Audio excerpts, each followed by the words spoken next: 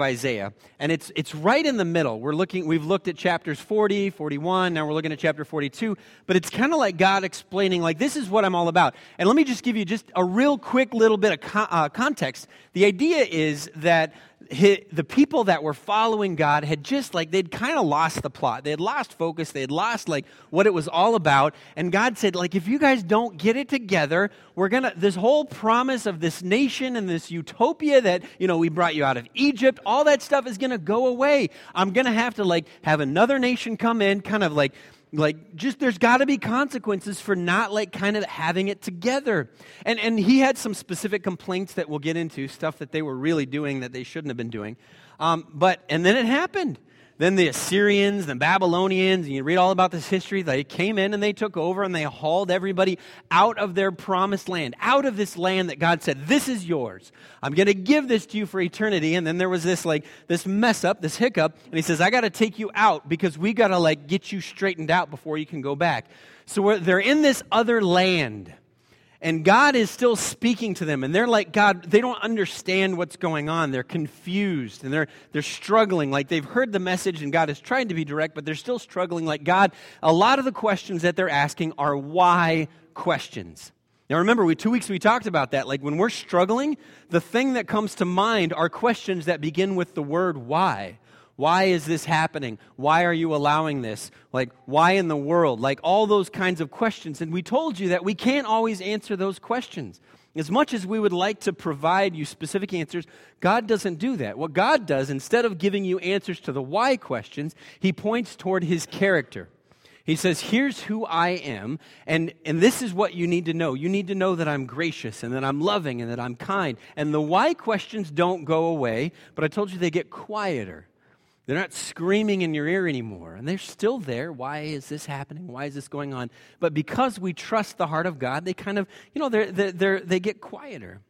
And then we talked about, like, you got to point to God's character. Last week we talked about the fact that, like, we struggle with life, and we sometimes struggle with life is because of the fact that we think life should be easy, and God hasn't promised that it would be easy. Life is difficult. Life is hard, and we have to wrap our minds around that. So this week we're getting, I think, kind of like the final sort of blow to these issues of suffering and struggling and wondering and why. I think what we're going to talk about today, at least for me, has been so helpful. Every week, I know I spend a lot of time working on this, but every week this has really gotten deep into my psyche as I think about, like, my own life, and then certainly think about others' lives, people who have it much more difficult than I do. So we're in Isaiah chapter 42. We're going to start in verse 1, and I'm going to see if you pick up on the same theme that I pick up on in this chapter. Isaiah chapter 42, verse 1. Here is my servant. This is God prophesying through Isaiah, through the author, to his people. Here is my servant whom I uphold, my chosen one, in whom I delight. I will put my spirit on him, and he will bring justice to the nations. Verse 2. He will not shout or cry out, or raise his voice in the streets. A bruised reed he will not break, a smoldering wick he will not snuff out. In faithfulness he will bring forth justice. Verse 4, he will not falter or be discouraged till he establishes justice on the earth. In his teaching the islands will put their hope. Anything jumping out at you at all? I don't know. Maybe in yellow, in bold, all caps. Yeah, this word justice. So here are these people saying, why is this happening? God points to his character. God says, look, you can trust me even through this, like we talked about last week. But we get to this point where God says, yes, but there will come a time when I bring justice. Now, we like that. We like justice because we are highly sensitive to injustices in our lives, aren't we? We're highly sensitive to injustices. When your parents scooped slightly more ice cream in your sibling's bowl than you got, you're like, why, God? Do you love them more than you love me? What have I done that I don't deserve as much ice cream as they got? Or when you're on an airplane and the person next to you is hogging the armrest. I paid good money for this. It is an injustice that I have to suffer, that I cannot have some of the square inch of the armrest. Maybe a teacher gave your child a D, and sure, they didn't do the homework, and they failed the test, but you don't understand, teacher. My child was sad about that. This is an injustice. You made them cry because they failed your class. Maybe somebody scratched your car in a parking lot, and they didn't leave a note. Injustice. Injustice. And I think we think about this idea all the time, and I don't know that we put that word to it, but we think about fairness and rightness and justice, and when life hasn't been fair to us, it really bothers us. It gets under our skin. Maybe you see all your friends at a party on social media, and you're like, why didn't I get an invitation to that party? Injustice. Maybe you're thinking about like the real serious major injustices. Maybe you think about the fact that, man, I hate the fact that I throw away food and other people are going hungry. That's an injustice. That's not fair. And it's not fair in my favor, unfortunately.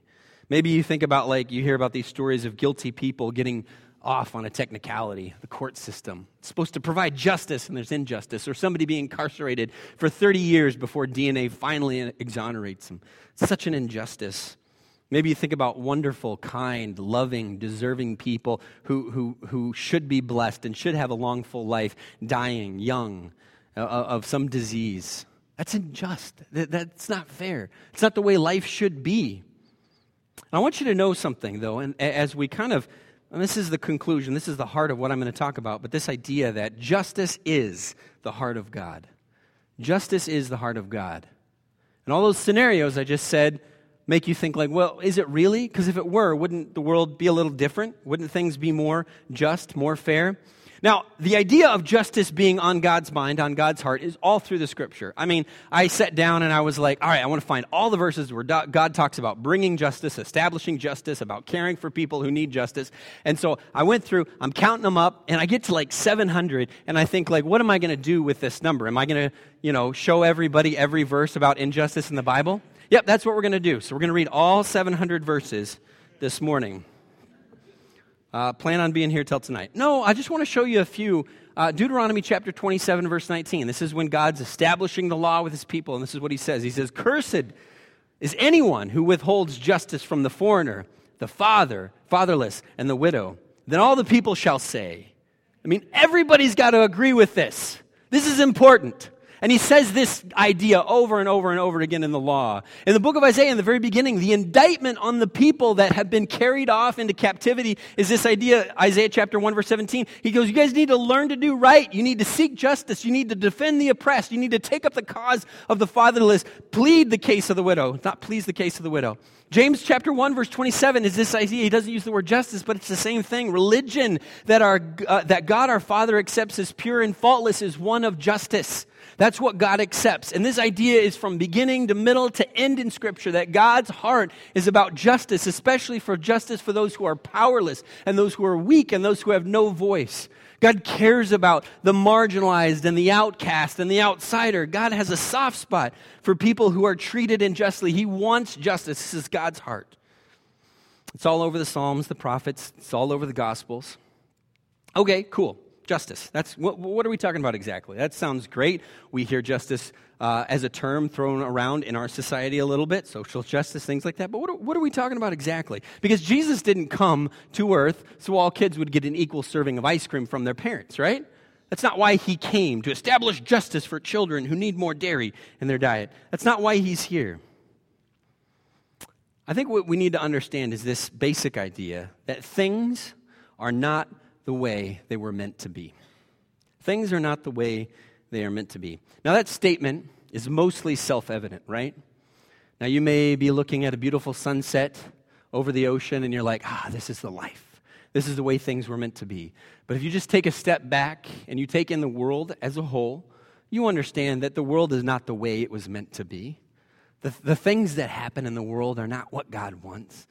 Poverty and starvation and systematic injustice. That's not what God wanted. That's not. You read headlines, right? Do you sometimes, anybody else ever do this where you start to read a headline and you're like, my heart just can't handle this. I can't read this. I can't read this headline, much less this article. It's so unfair. It's so unjust. I just can't take it in. There's so much injustice.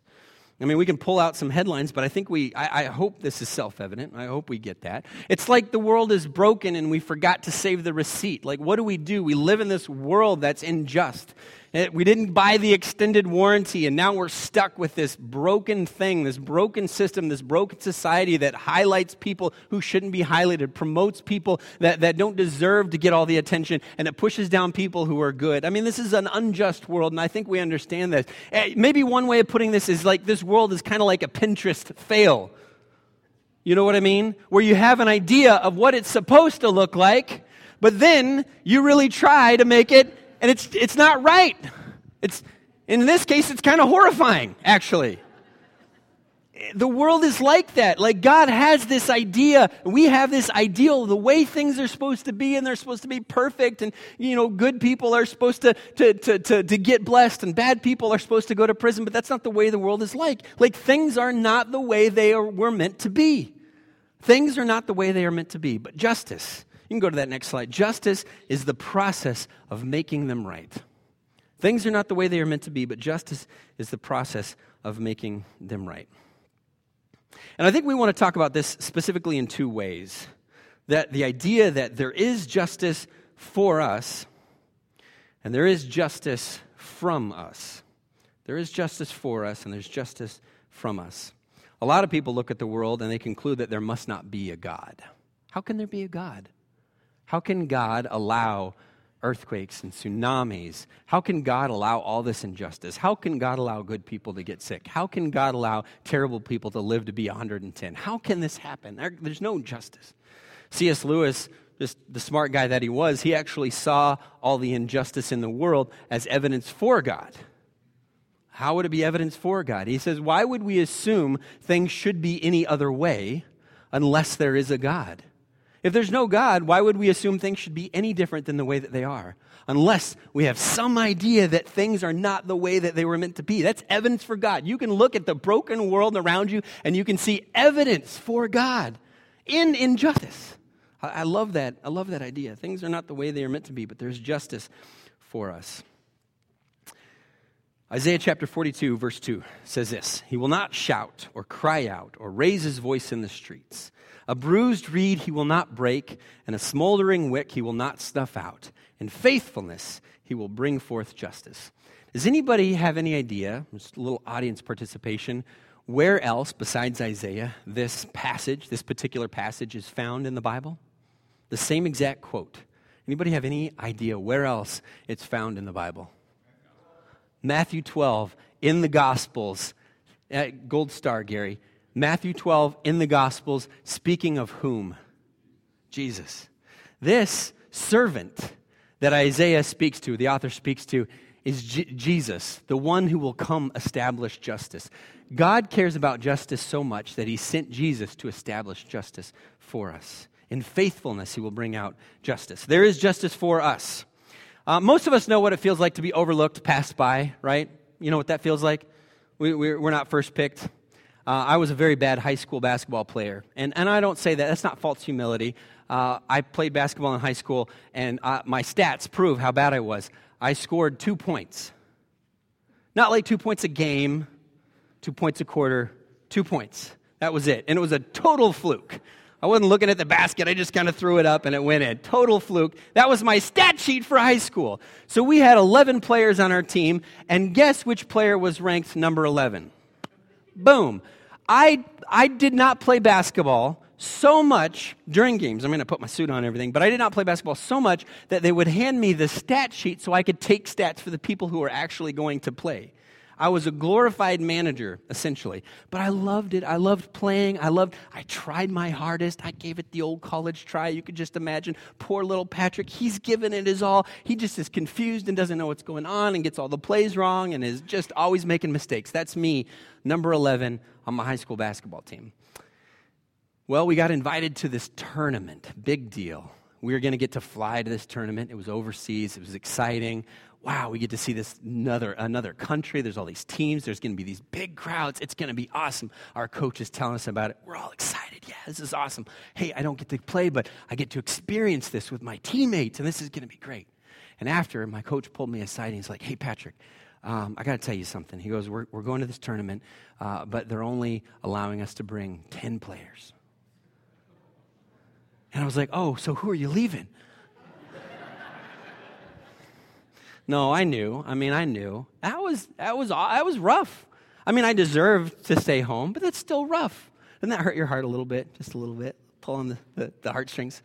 That's rough. It's rough to feel like you're overlooked or you're passed by. It's rough. It feels like it's a tough feeling. And I know sometimes people feel like that in life. Like, I'm suffering things, other people are not suffering, and it is not fair. And I don't disagree. It is not fair.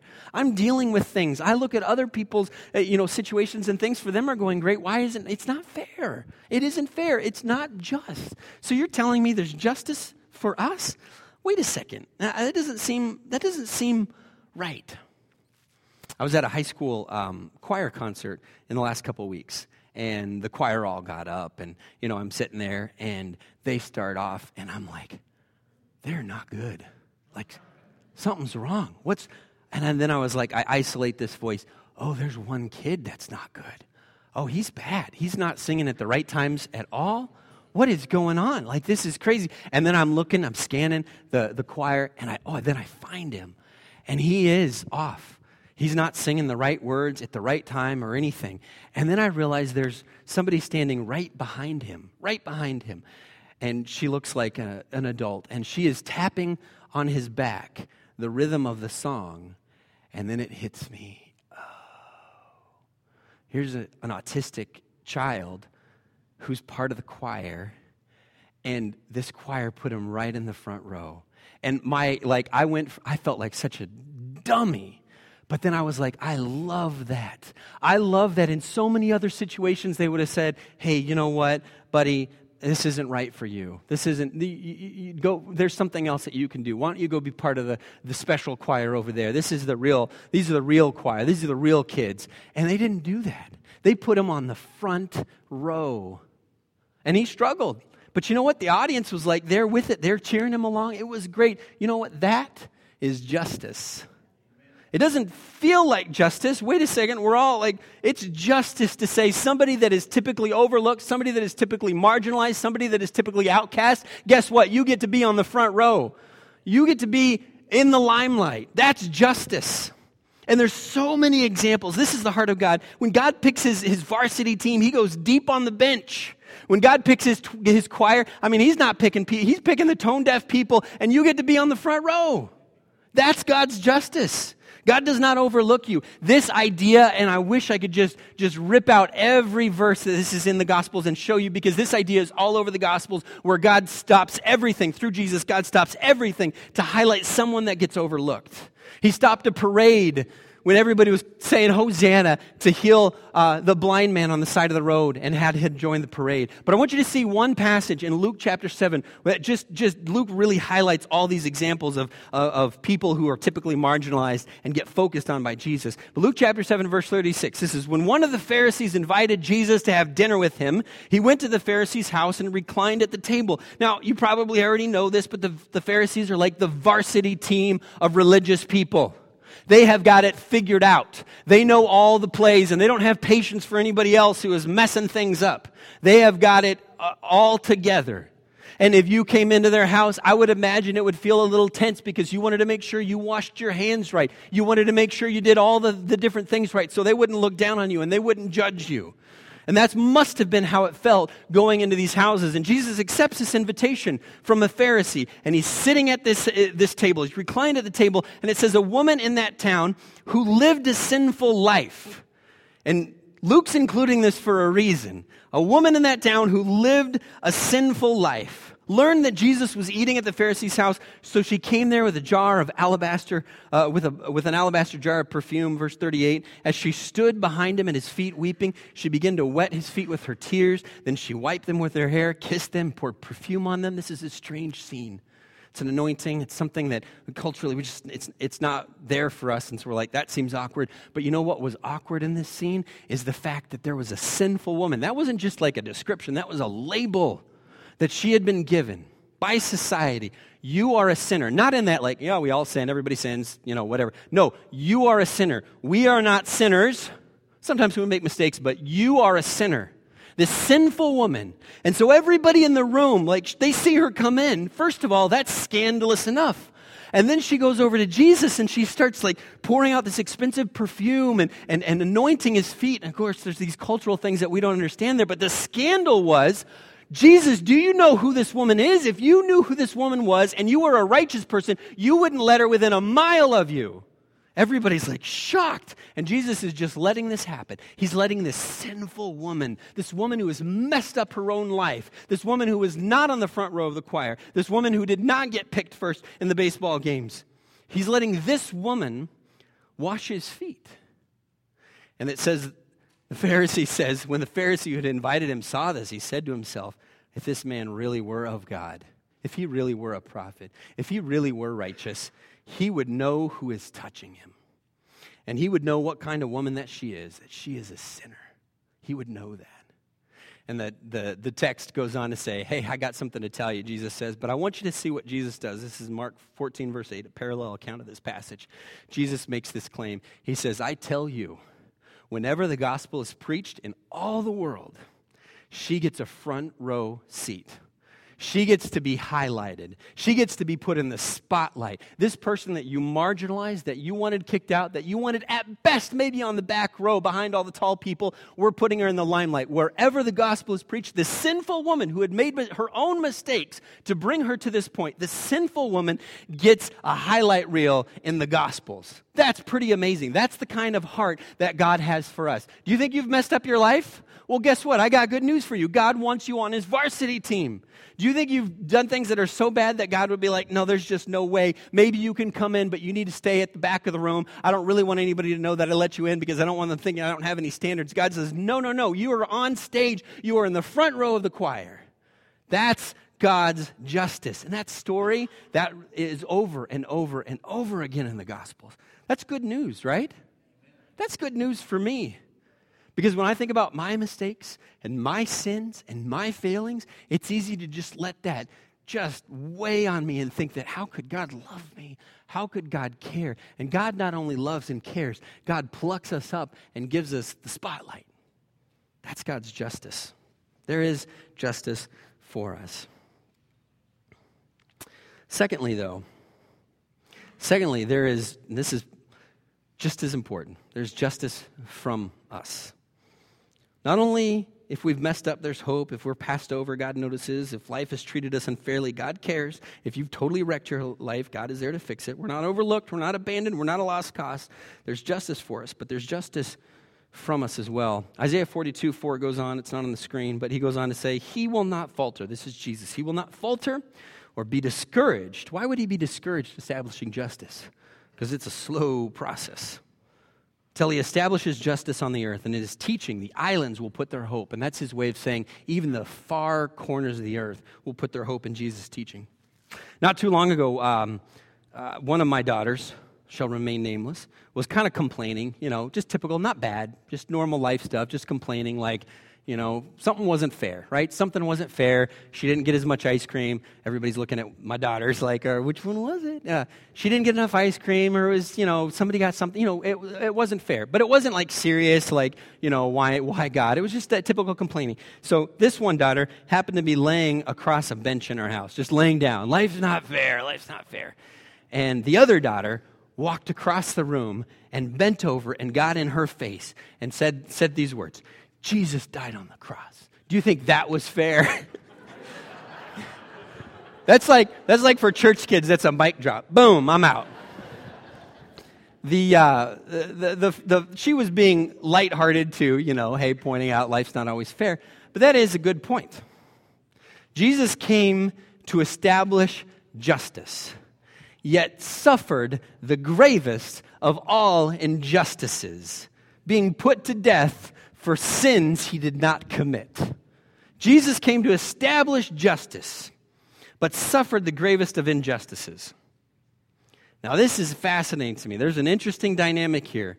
This is pretty cool. So I want you to think about this. Jesus established justice by absorbing injustice. Jesus established justice by absorbing injustice. Now, just think about all the injustices in our life, right? all the ways we've been treated poorly and unfairly and all the bad things that have happened, what would Jesus say to people who had suffered injustices? What would he say? I mean, one, he would say justice is coming, but somebody suffering a personal injustice here on this earth. Let's just imagine hypothetically that someone had been forced to walk a mile. What would Jesus say to that person suffering that injustice? He would say, absorb that injustice and go further. What would Jesus say to someone who had been slapped on the cheek? He would say, absorb that injustice and go further. What would Jesus say to someone who had been insulted? He would say, absorb that injustice and bless that person. Absorb the injustice, personal injustice, in order to establish justice. This is really interesting to me, and I think this is something Christians really struggle with because we get to verses like this, and as simple as they are, we have a tough time really living them out. Absorb personal injustices in order to establish justices. Somebody threw a rock at me, I'm picking up a bigger rock and throwing it back. But Jesus says, no, take the rock out of play. Somebody throws a rock at you and tell them, hey, good arm. You got a nice throw, man. Absorb the personal injustice. Remove the injustice from the world so that it's gone. Now, but they're going to just throw another rock. Okay, then do it again and again and again. Absorb the personal injustices in order to establish God's justice in the world. This is the kingdom of God. And it is inch by inch, and it is slow, but it is advancing when Jesus' followers absorb small personal injustices. We don't have to stand by if somebody's throwing rocks at somebody else, but for ourselves, somebody slaps us on the cheek, we turn the other cheek. Somebody asks us to go a mile, we go 2 miles. Somebody says, hey, give me your coat. Well, let's give them our cloak as well. Jesus came to establish justice by telling people you need to take that injustice out of the system. You need to remove it from the world. Somebody treats you that way, you just need to take it right out. Oh, this is amazing to me. This is amazing to me. This is the kingdom of God.